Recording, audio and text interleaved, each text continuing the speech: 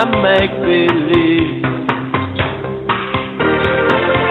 We can travel to eternity.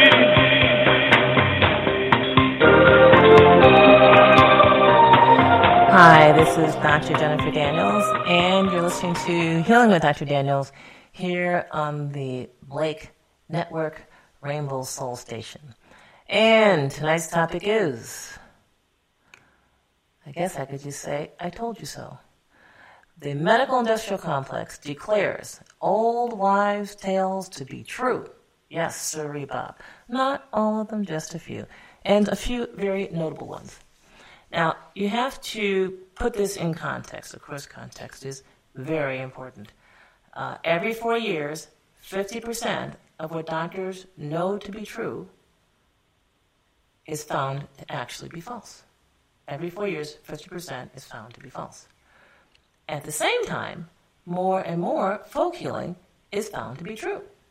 So don't abandon those healing practices. So tonight, we're going to talk about this whole process and what we're really watching here. What's really going on? Okay, so if you have a body of knowledge, 50% of which is found to be false every 4 years, and at the time it's presented, 50% is false. So times 0, half of it is false. At time 4 years, 75% of it is false. At time 8 years, 85% or 88% is found to be false. And at 12 years, it's over 90%. So the question, of course, always, is if 90-something% of it is false at 12 years, wasn't it also false at time 0? So what we have with the medical industrial complex, then, is a body of knowledge being obtained from a 100% unreliable source, being presented as the truth, and being exposed at the rate of 50% every 4 years.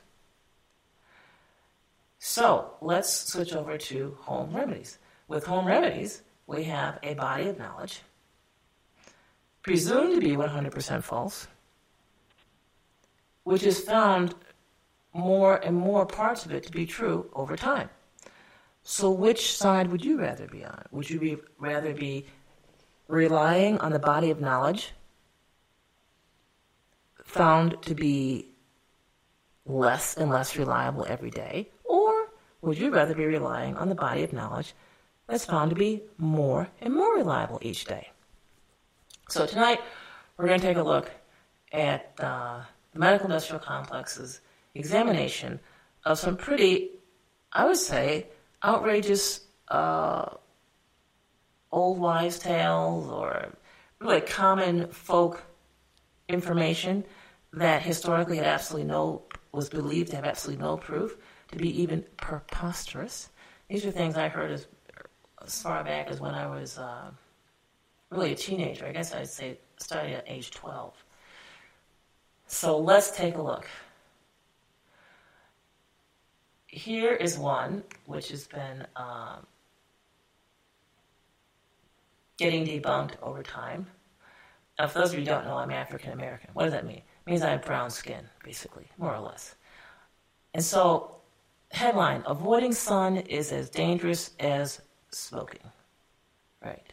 Avoiding the sun is as dangerous as smoking. So now, when I grew up, the only thing dangerous about the sun was your skin might get darker.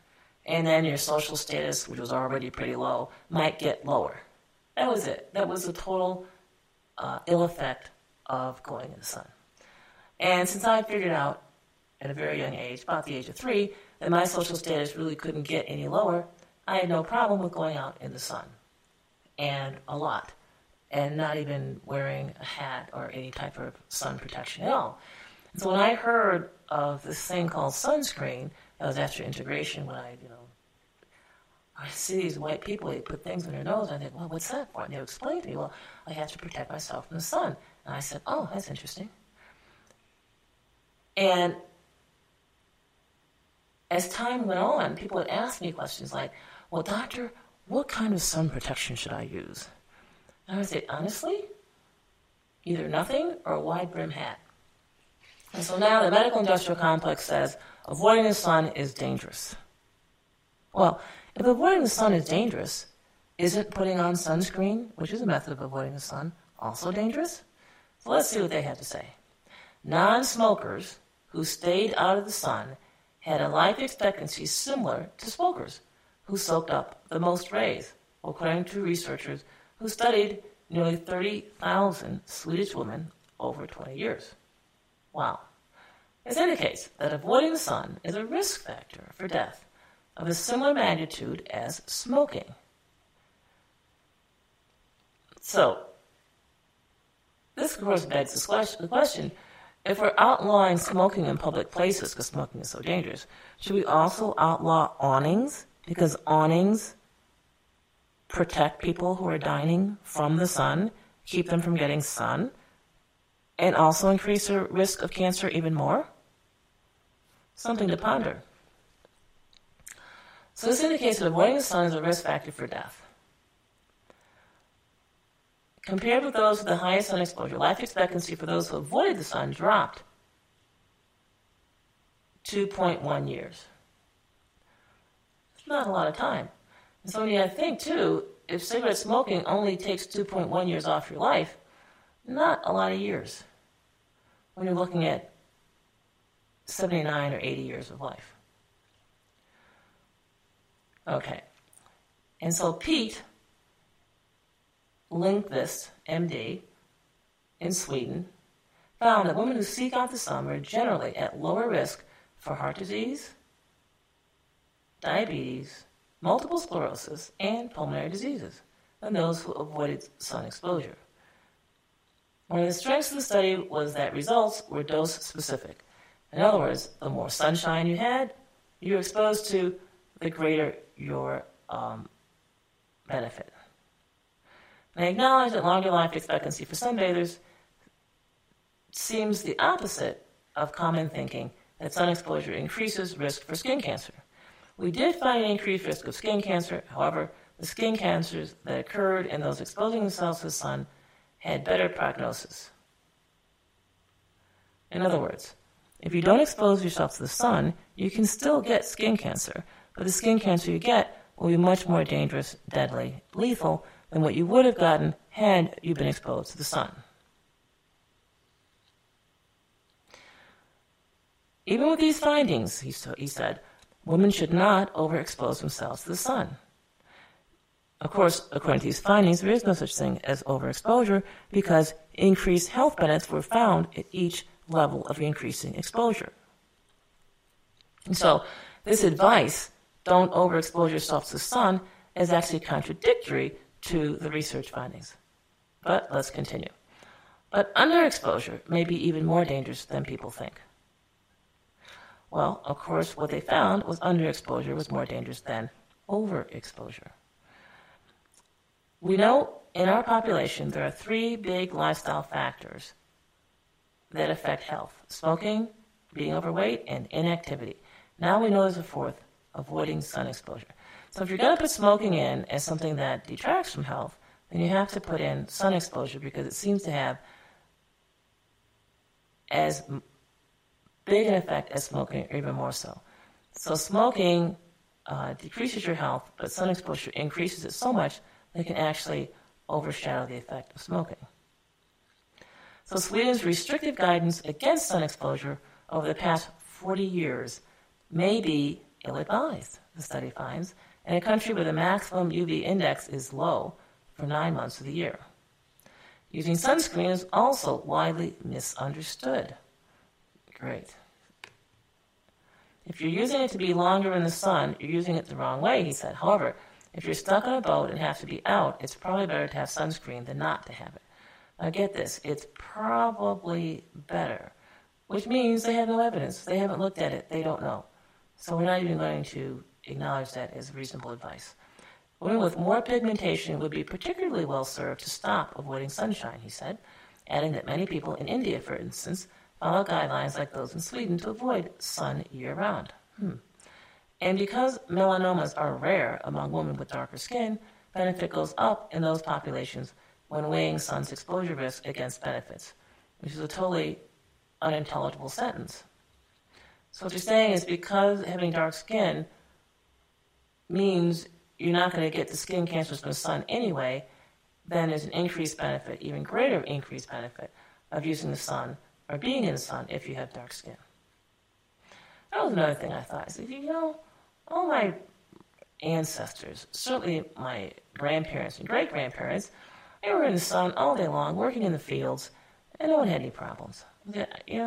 Sun exposure might be a problem for somebody, but not for me. So age and smoking habits. So researchers studied exposure as a risk factor for all-cause mortality in 29,518 women with no history of cancer,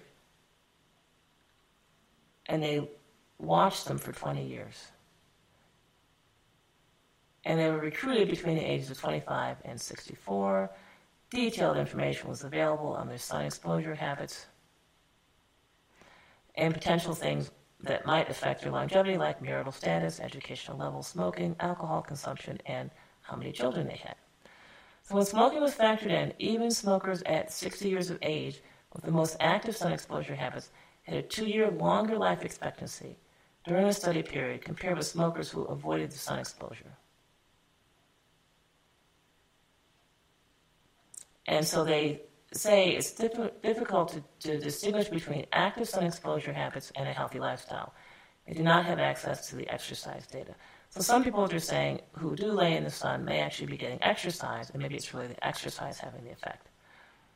And so here we have thorough debunking of the sun as dangerous. Get all the sun you want, in fact, get a little bit more. So people might say, well, Dr. Daniels, what if I get skin cancer? If you get some skin cancer, just get black salve. It works great.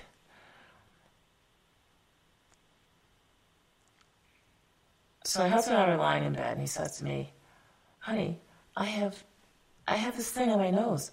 I have cancer in my nose. I said, really? He said, yes, it's cancer. I said, oh.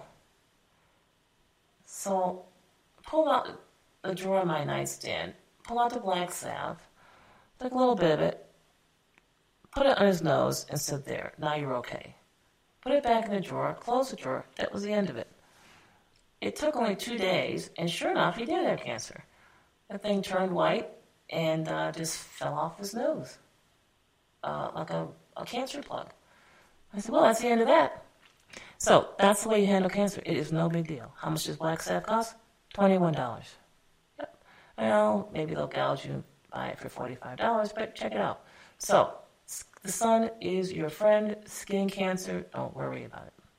Another thing that happened with skin cancer. So I had a client in California. He goes back and forth from California to Hawaii. So he says to me, oh my gosh, Dr. Daniels, my dermatologist says I have skin cancer, I need a Mohs procedure, and he's going to do surgery, he's going to dig all the way down in there, make sure he gets all of it, and then he's going to stitch me closed.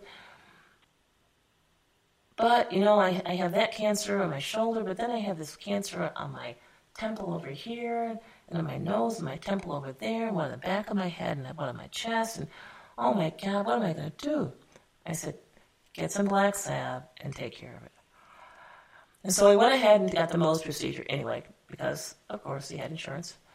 And it was painful. He had a scar, but it healed. And so for the next cancer, which was a pretty good size, about the size of a dime, he decided he was going to put black salve on it, which he did. And it fell off, and the skin healed over without scarring. Can I guarantee you won't have scarring? Of course not. But this is what happened to him. No scarring, whatever. So they put it on the back of his head where he had a skin cancer. That plug fell out. And so now he's feeling pretty good, cancer-free. And if skin cancer shows up, well, I just put a little salve on it, and that's the end of it. So there's the end of the skin thing. So avoiding the sun is dangerous. Old wives' tale, get plenty of sunshine. Sunshine heals you. Turns out, well, they were right. All right, what's the next one? Artificial sweeteners. I was in medical school when this folk tale came out. He said, those artificial sweeteners are bad. They are really, really bad. Actually, high schools mentioned that they might be cancerous. And the medical schools mentioned that artificial sweeteners cause you to gain weight. The artificial sweeteners actually destroy your health.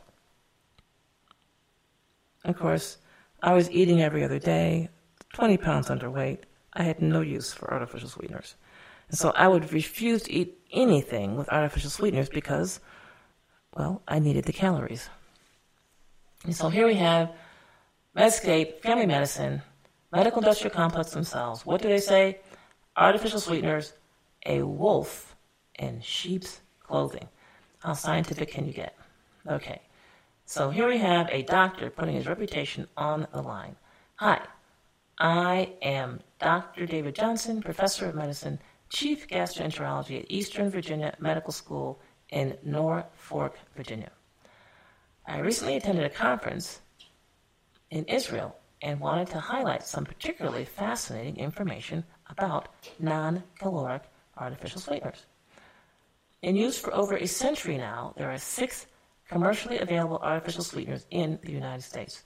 They are commonly used in a variety of foods, processed sodas, and other products that we routinely see on the shelf and ingest perhaps every day. I want to tell people who are listening that many of these artificial sweeteners are actually used in your supplements, such as B12, such as complete meal protein powders.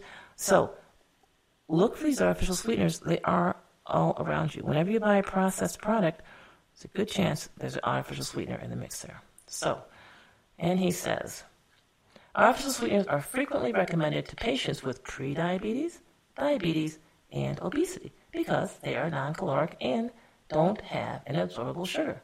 Are they really good for us? The data on glycemic control in patients with diabetes or obesity are mixed. What I want to share with you today is why some of these artificial sweeteners are really not good and may be bad for you. It's a fascinating series of experiments. Let's look at a fascinating series of experiments from the Weizmann Institute of Science. They took mice and gave them 3 artificial sweeteners, saccharin, sucralose, which is Splenda, and aspartame. They compared mice that were fed these sweeteners with mice that had routine chow feeds and glucose or sucrose, which are both absorbable sugars. At the end of the 4-week experiment, remember it's only 4 weeks, there was a profound effect on glycemic control of the mice that were being fed the non-caloric artificial sweeteners. They had significant dysregulation of their glycemic control, which means their blood sugars were out of control. Saccharin was the worst. So they did another experiment using a lower dose of saccharin, which showed the same type of blood sugar control worsening in the mice. Was this effect related to the microbiome? We know that sugars are potentially fermentable. Non-caloric sugars can be presented to the gastrointestinal tract, and the microbiome can take advantage of them. The microbiome can convert them to things that may be fermented and then up-regulate certain pathways by themselves. And they may have a prebiotic effect. So all this gobbledygook means is when you swallow this stuff, it may have an effect on your intestines and on your good and your bad bacteria.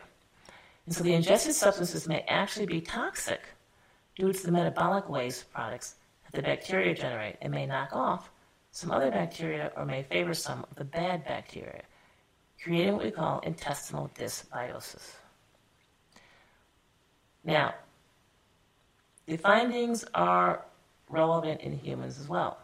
So next they tested these findings in humans using a database with nutritional profiling in a large number of patients with ongoing data collection. They looked at associations with glycemic control, that means the ability of the body to control the blood sugar and keep it in a normal range, and ingestion of non-caloric artificial sweeteners. They had a very dynamic way to look at dietary recall with a validated dietary history questionnaire, which means we believe their data were accurate. When they looked at this and corrected for exposure to non-caloric artificial sweeteners, there were increases in the same things that we saw in the mouse model. There were increases in hemoglobin A1C, more prediabetes, reduced glucose control, impaired fasting glucose, and increased body weight and waist to hip ratios. In other words, the humans were actually getting diabetes from their artificial sweeteners. So there was this central obesity pattern seen in metabolic syndrome. In other words, artificial sweeteners were inducing what has been come to be called metabolic syndrome. These changes were all related to the exposure to non-caloric artificial sweeteners. And of course, there's a dose effect. In other words, people who use more of these sweeteners have more pronounced effects. So they took it a step further and looked at 7 healthy, lean participants and fed them U.S. Food and Drug Administration acceptable daily intake of saccharin. They looked at glycemic effects as a response only to the saccharin ingestion with standardized meals. Lo and behold, 4 out of the 7, it's more than half, actually developed impaired glucose tolerance. In other words, it's a euphemism for prediabetes. Or I should say it's one of the steps on the way to diabetes. And their glycemic response relative to what they were at baseline was strikingly abnormal. So 4 out of the 7 participants had profound glucose intolerance. They also looked at the response of the microbiome. They found that there were profound changes in these 4 participants. And so they're saying here then that artificial sweeteners are frequently used around the world to decrease glucose exposure, increase glycemic control, and decrease the tendency for obesity. In fact, what we're seeing is these artificial sweeteners actually have a profound effect on the metabolic consequences related to dysbiosis, despite being calorie-free. In other words, the artificial sweeteners do exactly the opposite. And so as we strive to improve these disease states, we actually may be making them worse. To conclude, buyer beware to patients with diabetes or obesity. These artificial sweeteners certainly may be a part, if not the main part of the problem, and patients should discuss using these sweeteners with their physician. I don't know if it means the same doctor who recommended the sweeteners or another physician. Physicians who recommend these sweeteners need to take a step back and really reevaluate their recommendations, especially among their patients with diabetes and obesity. In fact, we may be dealing with a wolf in sheep's clothing.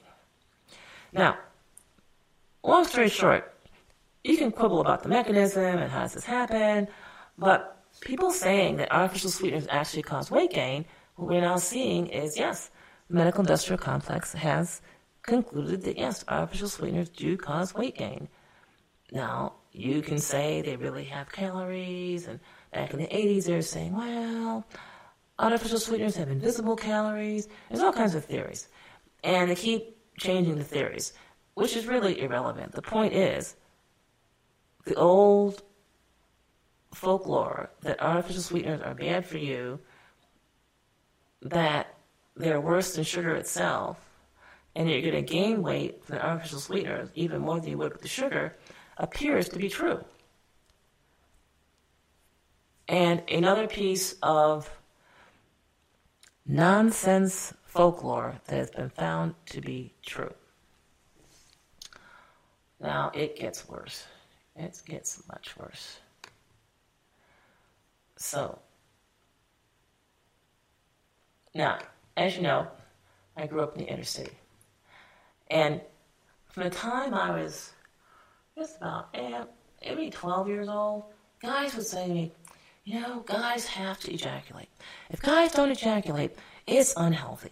And so you girls, I guess me being one of them, need to have sex with guys. It's just your duty. It's the humane thing to do. And my thought was, you know, you guys are just talking. Go tell that story to somebody else. I'm not getting involved in sex.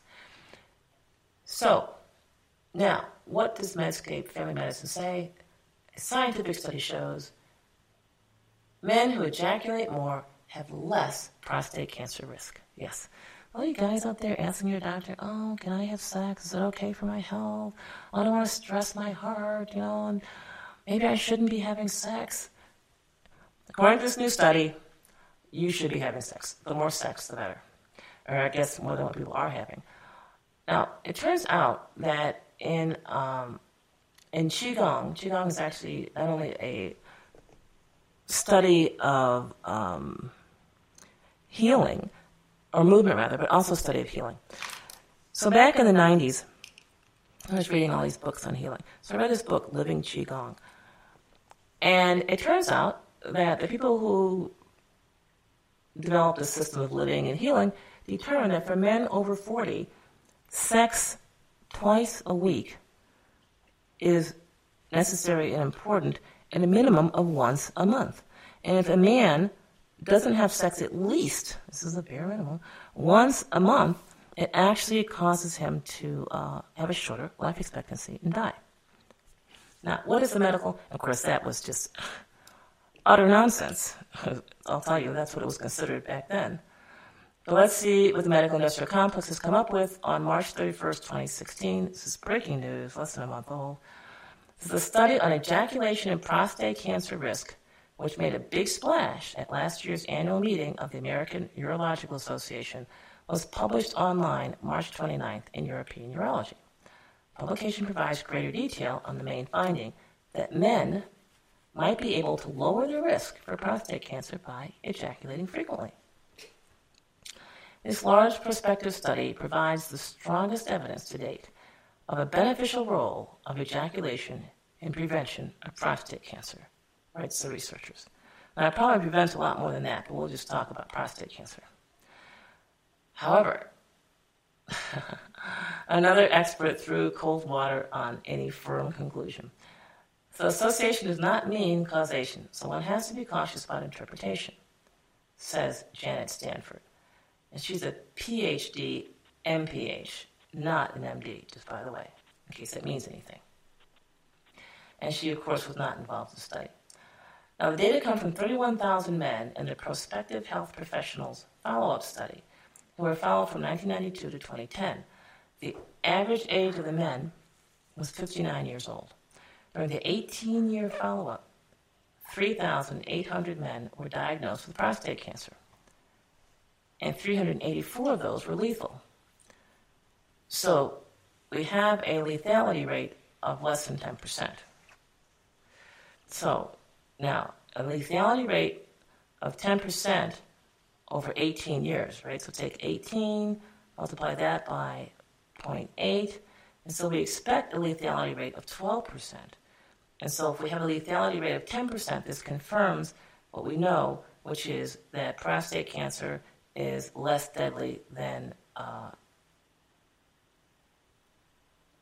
not having prostate cancer. All right, but be that as it may, in 1992, these men were asked to fill out a questionnaire to report their average monthly ejaculation frequency during 3 periods, age 20 to 29, 40 to 49, and the previous year.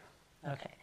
After potential confounders were controlled for a multivariate analysis, in other words, whether the guy was married or single, drank alcohol, smoked cigarettes, so they corrected for all these variables. The risk for prostate cancer was 20% lower in men who ejaculated at least 21 times a month. So 21 times a month, that would be several times a week. Okay, so men who ejaculated 4 to 7 times a month than in men who ejaculated 4 to 7 times a month. For high-frequency ejaculators, this risk reduction was seen at all 3 time periods. And so I think when you have this level of association and the sample size of 30,000 over a period of 18 years, while there may not be causality, the association is strong enough that it certainly would be recommended that guys increase their ejaculation frequency. It's true that risk reduction was more pronounced in high-frequency ejaculators than in low-frequency ejaculators. Too few men reported 0 to 3 ejaculations per month, so those reporting 4 to 7 ejaculations per month served as a reference group. Okay, so the guys who were 0 to 3 ejaculations per month were too embarrassed to report that. That's what I say. And so they had to use the 4 to 7 ejaculations per month as their control. However, there's a significant relative risk reduction of 10% men who reported 8 to 12 ejaculations per month, and 20% in men who reported 13 to 20 ejaculations per month. So, in other words, there's a dose response curve. In other words, the more these guys have sex, the less problems they have in terms of at least prostate cancer. So safe sexual activity could be good for prostate health. Well, I don't know that they measured safe sexual activity. These guys may not have been engaged in safe sex. Maybe they were not using condoms. We don't know. They didn't ask. And so one doctor said we shouldn't dwell on the exact numbers of ejaculations, but instead should focus on the dose-response relationship. She summarized safe sexual activity could be good for prostate health. Again, they didn't study safe sexual activity, they studied sexual activity. In fact, they didn't even study sexual activity, they studied ejaculations. We don't know how these guys ejaculated.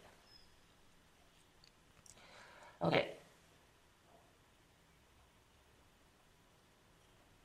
There was no association between ejaculation frequency and advanced or lethal disease.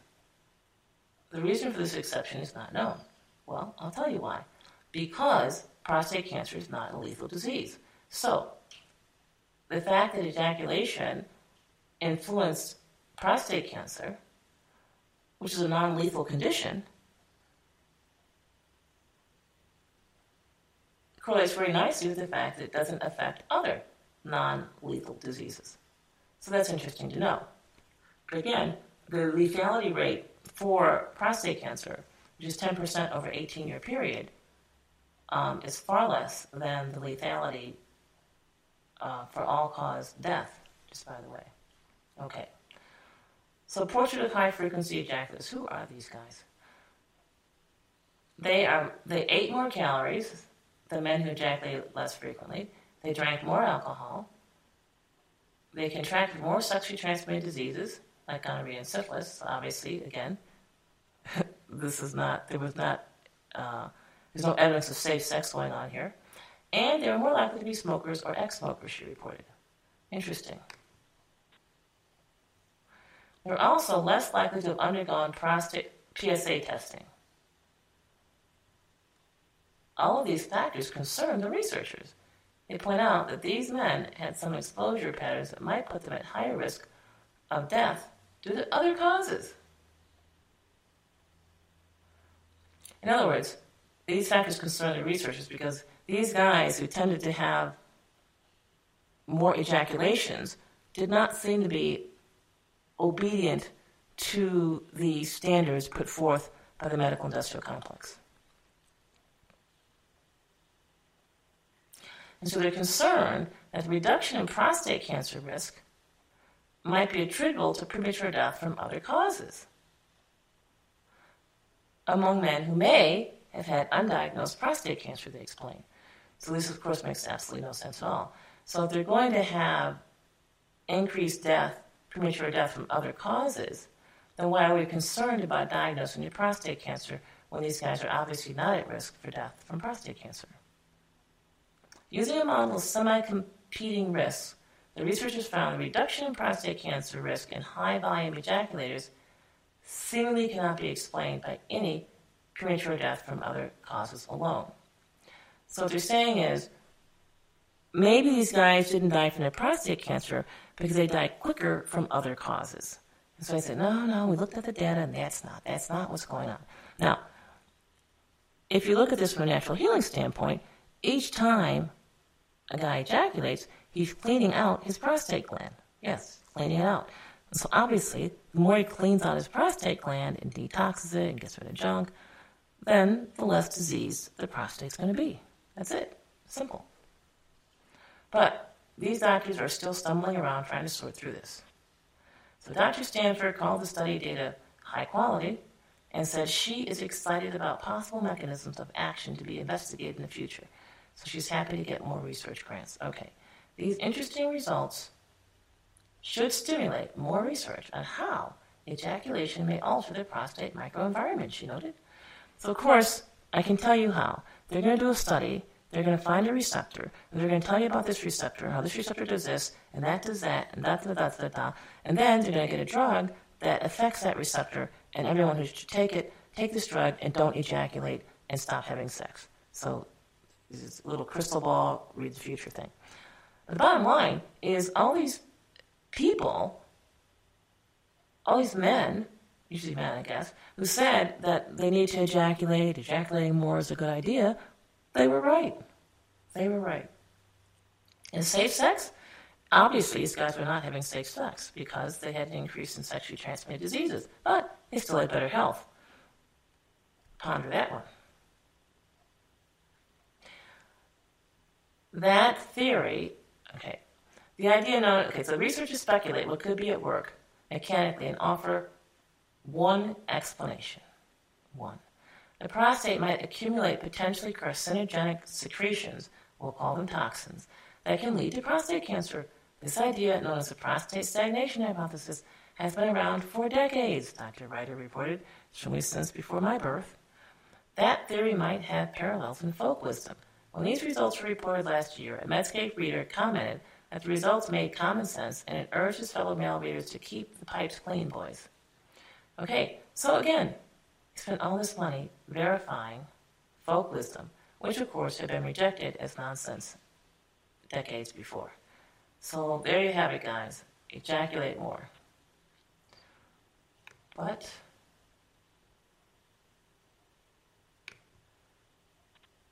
it doesn't stop there. Let's see, we have... Actually, that's it for the guys. So, another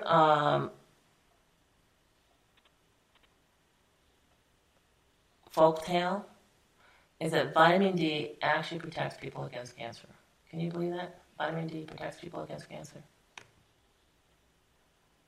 All amazing. But here it is. High levels of vitamin D linked to lower cancer risk again. So the median age of 2,304 women in the pooled cohort was 64 years. All were non-Hispanic white women with no known cancer at the time the study began. Okay. Women in this cohort came from eastern Nebraska and were randomized to one of three groups: calcium, citrate, plus vitamin D, placebo, calcium plus vitamin D, or calcium placebo plus vitamin D placebo. So you got calcium plus vitamin D, calcium alone, vitamin D alone, or nothing. Okay. The women were assessed every 6 months. When a diagnosis of cancer was reported, medical records were examined to confirm the diagnosis and ascertain the diagnosis date. Serum vitamin D concentrations were measured at baseline and each year thereafter. So, what did they find? Long story short, what they found, there's a 67% lower risk for cancer in women with vitamin D levels of greater than 40. Other studies have shown similar reductions for individual cancers. Now, this is really a travesty when you find that a level of 40 is associated with beneficial, with a 67% reduction in cancer, because the normal range for vitamin D is between 20 and 50. So a lady can get her vitamin D levels checked and get a level of 25, and doctor says, oh, everything's fine. When really she needs to be at 40 to realize the cancer benefit of 67% reduction in cancers. So after adjustment for age, overweight, smoking status, and calcium supplementation, the age-adjusted cancer incidence was 67% less. So that was shocking. In one hospital-based case study control, Women with serum concentrations above 60 had an 83% reduction in breast cancer risk compared with women with concentrations below 20, at 83%. And again, the normal range is from 20 to 50. So a lady with a level of 60 going to see a doctor, adhering to the standard of care, would be told, your level is 60, you need to cut back on your vitamin D supplements. So what this study suggests is no, a vitamin D level of 60 is even more helpful than a vitamin D level of 40. So in another study, women with vitamin D levels greater than 30 had a 63% lower risk of breast cancer than women with concentrations below 20. So again, what we're finding is as you go higher, 20 is the cutoff for normal, by the way. So as you go from 30 to 40 to even 60, there's more and more benefit. And so there's no reason for a person to aim for a vitamin D level below 60. More recently, a case-control study showed that women with vitamin D levels of at least 30 had a 55% lower risk of colorectal cancer. And again, it's the level 29, and the cancer reduction was 55%. And so this fits right in there, that had that 29 been up to, say, 60, then the 55% risk reduction would have been even greater. So for people who were not satisfied with one clinical trial, we now have a second major cohort study with good results. So we had to publish it. Maybe some good souls who don't want to see so many women get breast cancer will take our findings to heart. To me, it's a scandal. Science has given us a way to protect women from breast cancer, and nobody's doing anything about it. It's just a shame. He recommends that every female 9 years and older take 4,000 IUs of vitamin D a day if you want to nip cancer in the bud. Now, vitamin D is incredibly cheap. We're looking here at basically $5 to $10 a month. This is easy. There's a certain amount of cancer risk that is set in the first 15 years of life. 4,000 IUs is what they call the top tolerable level of intake. They're not saying they recommend it. They're saying it's safe. The only recommended dose is 600 to age 70 and 800 to age 71. But they also say you can take 4,000 and you will be fine. So that is what we're basing our recommendations on. And so, of course, they cite pros and cons of the study. You always need pros and cons. You got to keep the confusion going. You make everything seem plausible. Now, what does this mean? This means that all these people, all those years, who were saying that maintaining a vitamin D level between 20 and 50 was not healthy, that you needed higher vitamin D levels. They were right. They were right. So medical industrial complex proves they were correct. So, what's a person to do? Well, the thing to do is you've got to not allow the medical industrial complex standard of care to override how you feel. If you feel great with a higher vitamin D level, then that's what you should have. And if the higher vitamin D level makes you feel not so great, then, of course, cut back your vitamin D. And so they finally say there's been much controversy about vitamin D, and the controversy has been in part because the limited number of controlled trials have not shown a reduction in cancer risk, whereas observational studies have reported inverse associations, most consistently for colorectal cancer. Trials have generally provided a low dose of vitamin D or had compliance issues, but ongoing trials designed to test these relations are using higher doses, she said. Okay, so this is the usual thing you do with natural therapies is they'll take a natural therapy like vitamin D or vitamin C or even vitamin E, and they'll either use a synthetic form or a minuscule low dose and say, we looked and we just didn't find anything. And so now we have benchmarks here, which is blood levels, to show that in order to get the therapeutic benefit of vitamin D, you need a level of really about 60, number one. And number two is that there are benefits, and literally 83% reduction in cancer. Now, there's the truth about cancer, is it's pretty easy and cheap to prevent. So, the take-home story is, we have a volume of knowledge here, called folk medicine, that day by day is being shown to be more and more effective, even by the research of the medical industrial complex itself. Now, I have one last thing here. This is from the FDA itself. The FDA warns of heart failure risks with 2 diabetes drugs. Now, what's this got to do with natural anything?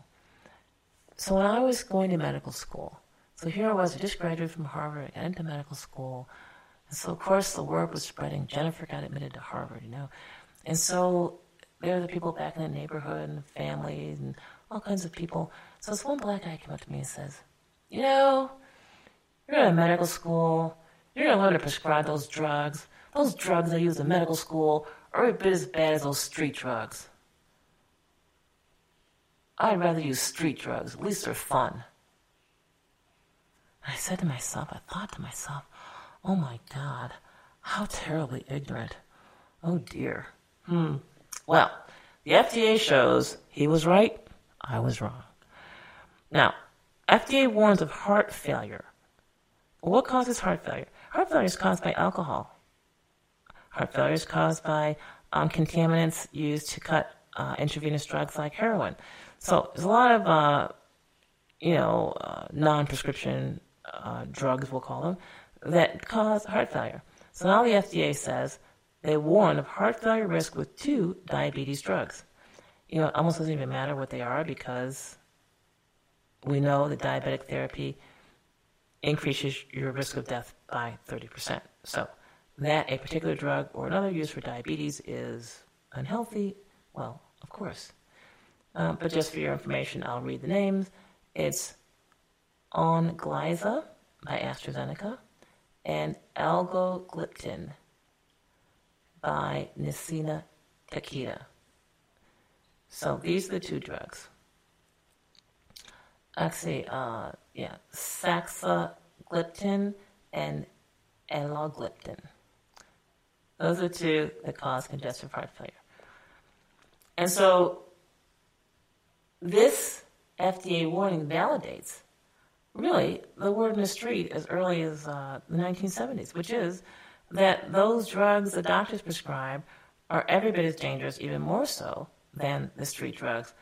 And of course, the word in the street was, might as well use the street drugs. But of course, there's another alternative. You could not use either. And so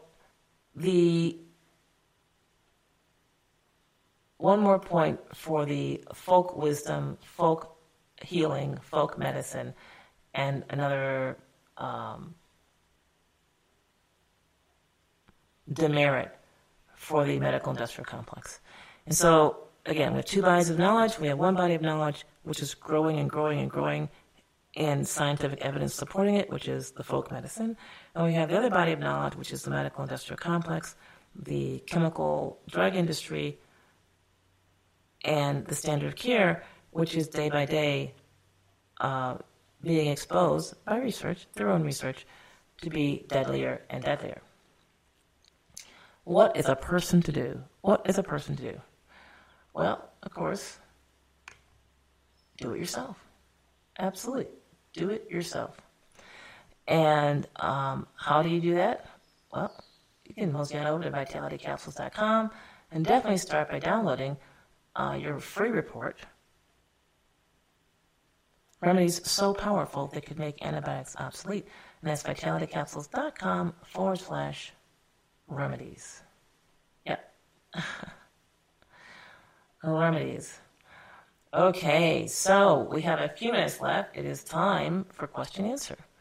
You click over here and take a peek, see if we have any questions. Okay, we'll take a look at the chat room. Chat room has been very active with this.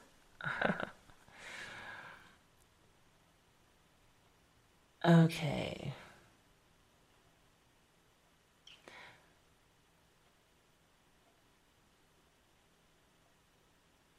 So, Dr. Daniels, what do you think about condom use? Well, I think that condom use, the best I can figure, is it does not appear to be on net a positive thing. Why is that? Because in this study, we can see these guys were ejaculating more. They were obviously not using condoms. They were getting sexually transmitted diseases, yet they were enjoying better health.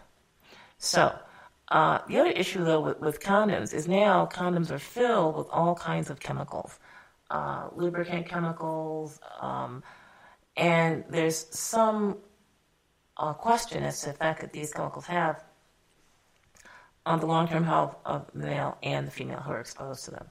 So I think that it's really not a good idea. I think your best bet is either A, take your chances, or B, the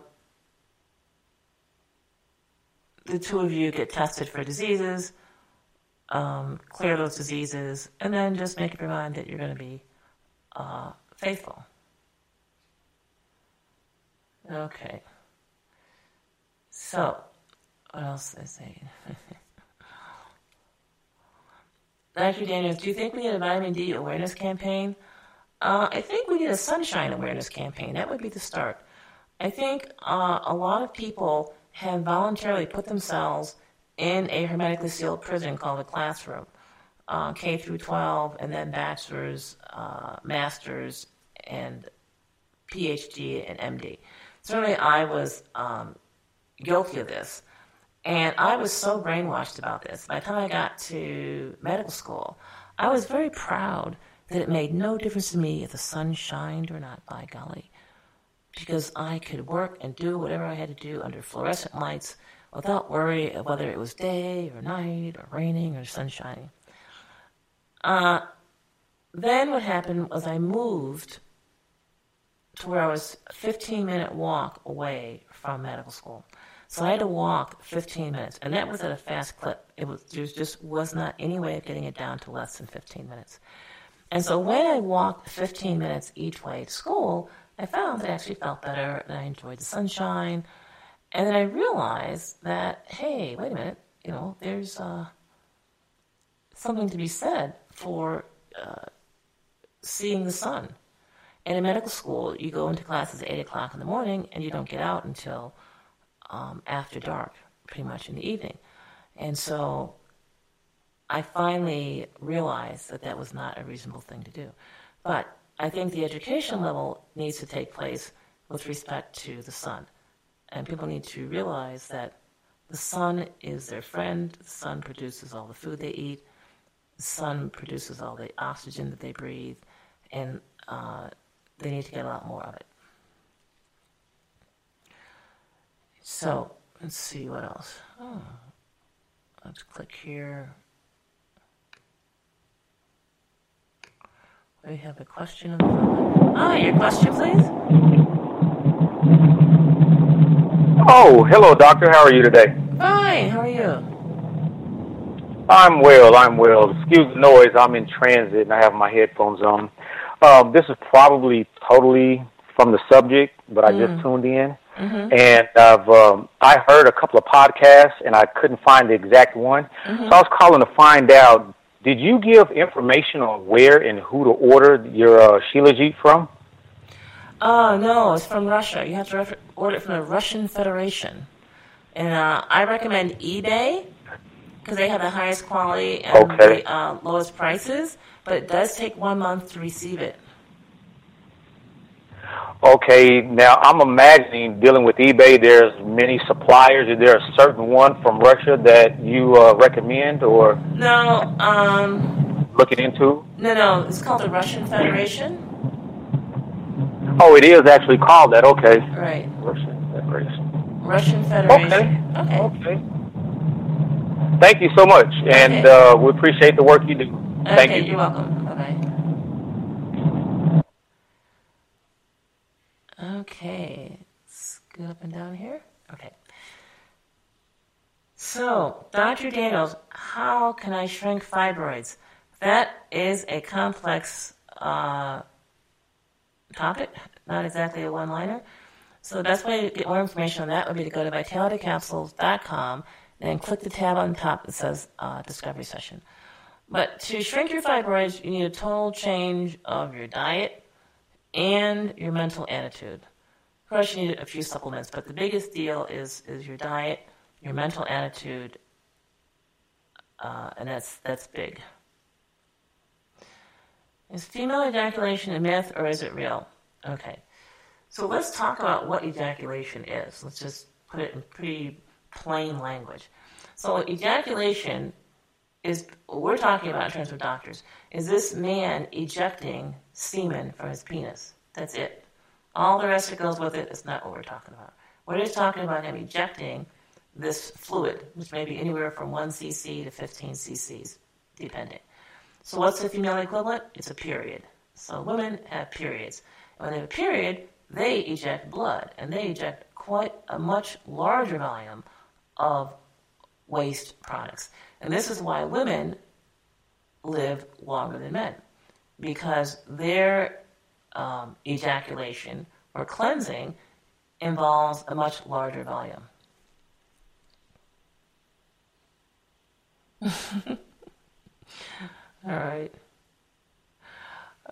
All right, so this one person in the chat room says, Dr. Daniels, I'm a guy and I think 21 times a month is a lot.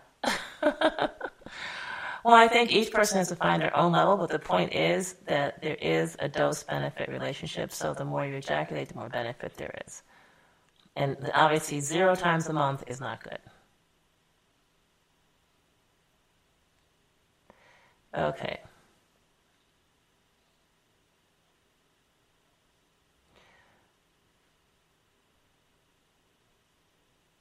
Okay.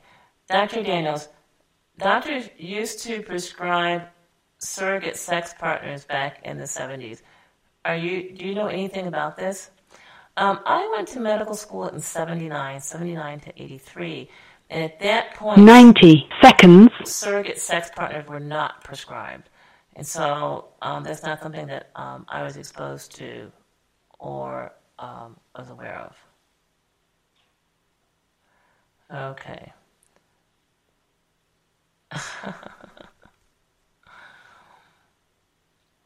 Okay.